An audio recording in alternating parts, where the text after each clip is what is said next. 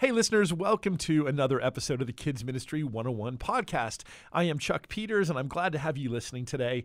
We are reaching back today into our archives to bring you this very special episode of a past episode of the podcast.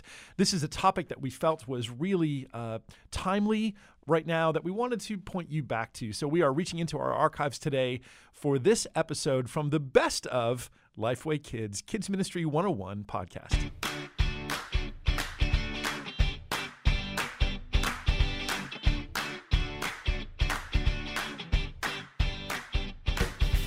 We are so glad that you're with us today as we discuss some very important concepts about making the gospel accessible to children and students with special needs. Our very special guest today is Amy Fenton Lee. Hi, Amy. Hello. So good to be here. We are thrilled to have you. We are here at the Etch Family Ministry Conference in Nashville at the Music City Center. And so as people are listening, there may be sounds of people walking by and talking, other background noise. So as we are here talking live at the event, that may explain some of the background sounds that we hear. But we're going to discuss this issue of inclusion. And so before we get there, let me set this up just a little bit. So Amy Fenton Lee has written extensively on the subject of special needs inclusion in the church. She blogs at theinclusivechurch.com. Amy grew up as a PK, a pastor's kid, and has since served as a volunteer leader in virtually every type of children's and preschool ministry environment, virtually. Yes, that's an awful lot. She's also the author of a new book called, well, I guess it's not brand new, but the author of a book that you should look into titled Leading a Special Needs Ministry. And so, Amy, thank you for being here. Thanks. Excited to be here. Tell us about this idea of inclusion. So what does the term inclusion mean related to children and special needs? Okay, inclusion, that's a good question, and that's a question a lot of churches are asking because the school defines it one way, and so does that inclusion in a school system means that you are included in the learning environment to the greatest extent possible among your typically developing peers, and the goal is that the school provides appropriate education or what's appropriate to accommodate a student with some differences, learning differences, and to be among their typical developing peers. So what does that look like in a church setting? Because, we're volunteers primarily, right? And we aren't a tax-funded entity, and we also have a little bit different mission. We have a mission of Jesus, and that changes things a lot. So let's start by acknowledging, right? There are a whole variety of kids that come to our churches that show up on Sunday or Wednesday night or whenever that is, right, with all kinds of different learning abilities and styles, right, all coming from different places. Right. And so as we talk about inclusion of those with special needs, right, how are churches going about that? Is it something that we're doing well? Is it something that there's... Sometimes, yes. Yeah. Sometimes, yes. I mean, is there room to do better? Or there's some churches that are just now catching on and some realizing, may not even be aware. Totally. Yeah. You know, the autism rate has jumped so much that there are very few churches who are not at least somewhat aware, not because they read something, but because they have a child in their ministry who has some behaviors that they weren't used to, let's say 20 years ago or 10 years ago. So they have, most churches at this point have a student with some sort of special needs, and sometimes they're not identified, meaning maybe a mom didn't say, hey, I want you to tell you about my son or my daughter. There's, this is what's going on here, and this is some ways you might help him. But, we all know, we've all served in children's ministry, and we've all said, okay, I've got a fun kiddo here who is seems to be a little different, or they're learning differently. Have some challenges in how or they maybe learn. Maybe it's coming out through a little bit of behavior, because some kids are better communicators than others, and very often with special needs it's sometimes the biggest challenge is in communicating. And rather than saying, hey, I just want to let you know I didn't get enough sleep last night. I'm really hungry, or I don't like what we're doing here. And they probably can't tell you those things, It kind of doesn't come out that right? way. You know, it kind of comes out in a way of like, oh my goodness gracious, Acting you cannot out. throw the chair at your neighbor. Not always, but sometimes it comes out in a way that we label as bad behavior, and really it's their form of communication. And so a lot of people are aware and are saying, hey, I think these might be special needs issues, and they're right. And so, okay, so wait, what does inclusion look like? What does that look like here? So that's one thing that we really like to talk about a lot. And really, it makes it so much more simple for a church when they know they have the Jesus factor. And if they make their ministry all about pointing a child to a relationship with Jesus or a student or whoever to Jesus, it helps clarify. So what does inclusion look like for them? And it looks like making the gospel accessible. It looks like speaking in their native language, meaning some kids learn by talking, and listening. But a lot of kids with special needs, they need to learn in different ways, in sensory ways, what they touch, what they feel, what they see is really crucial to having them learn new information. And so when you're teaching a Bible story, a typically developing kid might be able to be a good listener, okay? And maybe this Sunday we didn't... Maybe for a little while, right? Well, for a little while. Attention spans are short for all kids. Well, see, this is very true. And what you find is that the churches that are doing the best job at special needs inclusion are also reaching a lot of kids. Yes. It's impacting all the kids, because some of the kids who are able to kind of keep it together and have good behavior, but they were getting bored with some of the stuff. But then when you're starting to do multisensory teaching methods, well, that's benefiting everybody, not just the kid who's got autism and learns maybe with those multisensory approaches. So anyway, I think I got off track because I have ADD. Great. But anyway, so where were we? We were talking about inclusion and how that may mean something different in the church, or how we define it compared to how it's defined by the school. So the most important thing, though, in the church is that we want to create a sense of belonging. A sense of belonging is so important, because if we don't have a relationship and we don't feel accepted or loved, or that people don't like us so they want to be around us, it's really hard to be comfortable enough to process new information. And I can tell you all day long all kinds of facts about Jesus Christ. But if it's in a setting where I don't feel comfortable and I don't feel loved, whatever facts are, I'm not going to be very responsive to the idea of accepting Jesus in my heart. But if I feel loved and I feel accepted and I feel like people are okay with my little funny nuances, whatever they may be, and I'm comfortable, well, then I've got the bandwidth to learn new information. And when somebody says to me, and Jesus loves you, and this is what matters. Well, if I feel loved, I know what love means. I know what love tastes like. I know what it looks like. And it means something that's special to me to hear Jesus loves me. And I want to be in an environment where I'm learning about love and feeling loved. So the most important thing for inclusion is that a church creates an environment that creates a sense of belonging for the child with special needs and for the entire family with special needs. And sometimes that's hard, or we avoid it. I don't know that it's always hard, but we think it's hard, that's for sure.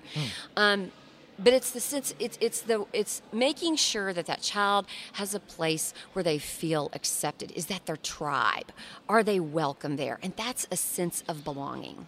So when we talk about that word inclusion, the first place that I go in trying to define it without having all the knowledge that you have of the term and that recognition, I think the opposite of that would be exclusion. That's right. Right, and so none of us would want a child to feel or a family to feel excluded from what's happening. And so is there something to that sense of the definition that really what we want is we're not looking to separate the child with special needs. We're looking to bring them in. Well, so for one thing, one thing that's really important to do is help all the volunteers in a children's ministry become kind of aware that sometimes when you have a kid that has bad behavior, and I've been in the church a long time, and my tendency is to say, oh my goodness, that child needs to learn how to behave better. There's a sin issue going on there. Take a step back, all volunteers, and go, hey, what's going on? What's going on with that child? Maybe that child's had a bad day or whatever, and to reach out to them in love and try to figure out what's driving it. When you approach a child with that, you're going to do a better job of connecting and developing a relationship. So that's the first way you help that child feel included, instead of going, well, you need to sit in timeout because you didn't respond appropriately. Instead, first trying to figure out what's going on and approaching the child without judgment, thinking maybe there's more going on there and maybe he's not a good communicator.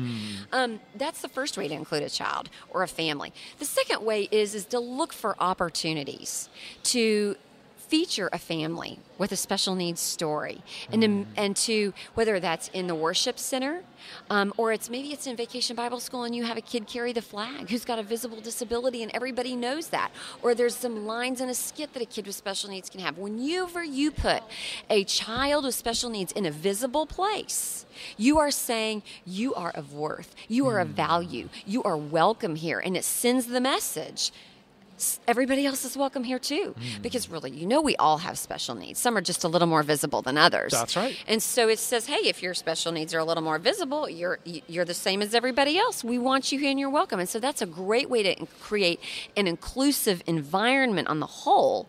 And then on the smaller level, it's to work with some of the volunteers to say, hey, let's figure out what's going on and let's increase our patience level. Let's get to the bottom of what's going on. And so instead of saying we got a problem here and we need to move this kid out of this environment or he needs to go to a different room, is sometimes we do need kids to go to an environment where they learn the best and feel most relaxed.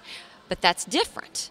We got to make sure it's for the purpose of including them in the church, not for anything that has anything to do with excluding.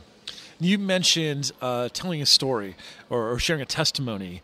Yes. And I would imagine that there could be quite a bit of value, because if there is a special needs situation where that's obvious, some people might feel the best thing to do is to not talk about it. Yeah, that's unfortunate. Right, but yes. and so we ignore it, or we pretend it's not there, or we don't see it. And is there truth to the idea that maybe the best thing to do is to talk share about it and to talk about it openly? When we all share our own personal faith story, there's an element of suffering in everybody's story, okay? Yeah. And there's a trial that we went through. Okay, so when a family with special needs, it's obvious that something hasn't been easy. I mean, nobody checks the box. I want a situation with special needs where there's something a little more difficult. But when that family shares a piece of their story, then that's when you get to see the pieces of redemption in their story and where God's working. And there's usually another family in that church that might even feel shame over the fact they have special needs. And they feel like it's something they did wrong as a parent, or it was God showing them what they had done wrong in their life. And you and I both know that's not true. Does God work in those situations and grow us? Absolutely. But a special needs situation isn't the result of sin. And so when you bring out a family who's navigating the life of special needs and you celebrate that life and you look for God's hand in that life, you tell somebody else there's a place for you and you give them peace and you give them a taste of what God's love looks like, and it's not of judgment and shame related to their child or their situation where they feel special needs. The other thing that you do is that you give people an opportunity whenever you feature a story, is you give people the opportunity to connect with that. Yes. And that's how you recruit volunteers, is because a volunteer says, I want to be part of that. I want to make a difference in that family. I want to be a part of their story because there's ways I relate to that story. It might not look the same, but it's similar. And you give them a piece of meaning in their life when they get invited into that story in some way. Now, you had mentioned earlier some environmental concerns.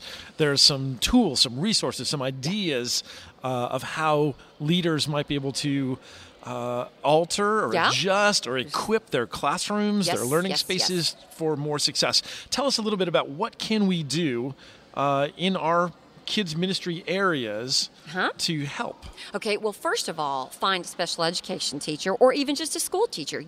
Most children's ministries have at least one person in their ministry, but a lot of times we have school teachers who maybe don't want to work on Sundays, but they want to use their gifts. And if you would invite them in to do a little bit of consulting, and it might be just, hey, come in and would you just observe how some things are going in our classes and give us some ideas for how we can help a kid feel welcome, or maybe we've got a kid who's a fidgeter and they don't pay good attention. It's so frustrating when they don't pay attention, but they say, hey, maybe you offer that kid a slinky during the or sensory toy during the Bible story, and they actually pay attention more. But some of those teachers, they know tricks and tools for ways to help a kid succeed in the children's ministry environment, and that helps the kid. But you know what it also does? It also helps the person with those gifts, the special education teacher or the teacher in just the first grade teacher at school. I mean, every first grade class in every school in America has a kid who's a fidgeter who doesn't pay great attention or whatever. And those teachers have learned all kinds of tools, and they can bring that and bring purpose to their own life and their own background by getting a chance to share some of their best practices with what to do in the children's ministry setting in Vacation Bible School, on a Sunday morning or on a Wednesday night or at summer camp or whatever. I mean, all of those environments we all have a child that we're like, we could use a little help with, because sometimes it's a little harder to love. Let's just be real. They can help with that. I've been in ministry environments where for an instance, you may have a child who has an extreme special need, right, where there's one teacher that's dedicated to be the buddy for that person. Yes. Is that a wise approach? Do you Absolutely, recommend that approach? if it can be. Yeah. It's all dependent. There is no one perfect solution. Just like, God speaks to every one of us differently. I mean, he speaks to me through nature, and you may love music. I mean, God reaches all of us in different ways, okay? And we have people who do something different on Sunday. We have people who don't want to go to Sunday school on Sunday morning. That's not how they learn in service. And so they want to be doing something else in the church setting. So we've got kids, and how they learn about and experience Jesus is very individual. And so sometimes there's a kid who works through a one-on-one relationship with a buddy who helps, and maybe it's in the regular fourth grade class, okay? But there's somebody to kind of explain some things, or somebody who can help him or her glue or peel the stickers, or, maybe there's some additional visual aids that buddy might be able to have and point to during the story time. So they might still be in the regular environment, or maybe it's a week there's a whole lot of noise and chaos. And so sometimes the buddy needs to take a walk outside in the hall, and everybody just needs to catch their breath. And that is showing the love of Christ, just by taking that walk in the hall with the student who just needs a break from the busy chaos of the regular children's ministry environment.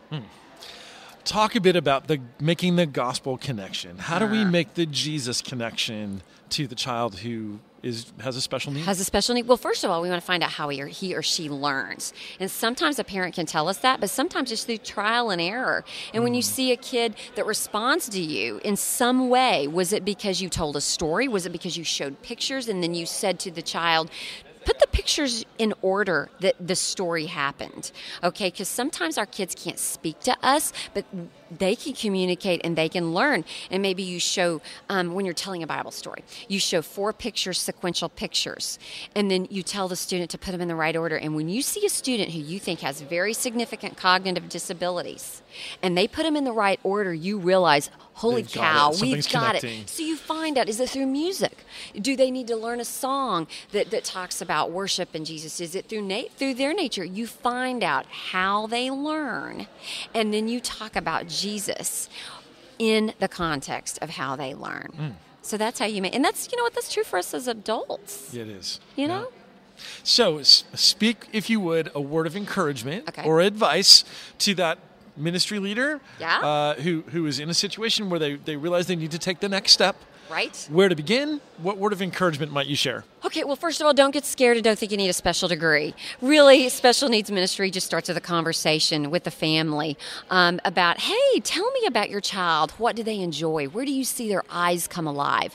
What do they love? Because we know Jesus created all those things inside that child. So we want to make that child come alive here at church. What's that going to look like for him or her? And sometimes that may mean, hey, that child maybe doesn't need to be in small group or in large group, in the large group setting, because it's loud and crazy. But instead of going, this doesn't work out and I'm sorry we're not the church for you, no. Special Needs Ministry is going to that family and saying, so what does it look like to help John or Jacob or Susie or Jennifer succeed and feel a part of and feel a sense of belonging inside our greater church? Special Needs Ministry begins as a single conversation. In any church that includes one child with special needs and allows one family to feel a part of the greater community of God, they have a full-fledged Special Needs Ministry. Fantastic. Thank you, Amy, so much for your time, for being here with us, and for your great words of wisdom. We are better for having talked with you, so thank you. Thanks for having me. Listener, thank you for listening. And as you look to further your education, to learn more about what you can do in this area of serving families and kids with special needs, I would refer you to Amy Fenton Lee's book, Leading a Special Needs Ministry, which is available now at Rodman and Holman Publishers. Anywhere your favorite books are sold. Lifeway Christian Bookstore is a great place to get it. So look for that book, Leading a Special Needs Ministry by Amy Fenton Lee. As always, it's our goal that we would have you leave our time together more informed, instructed, and inspired to serve the Lord by serving the families and kids in your ministries as effectively as you can.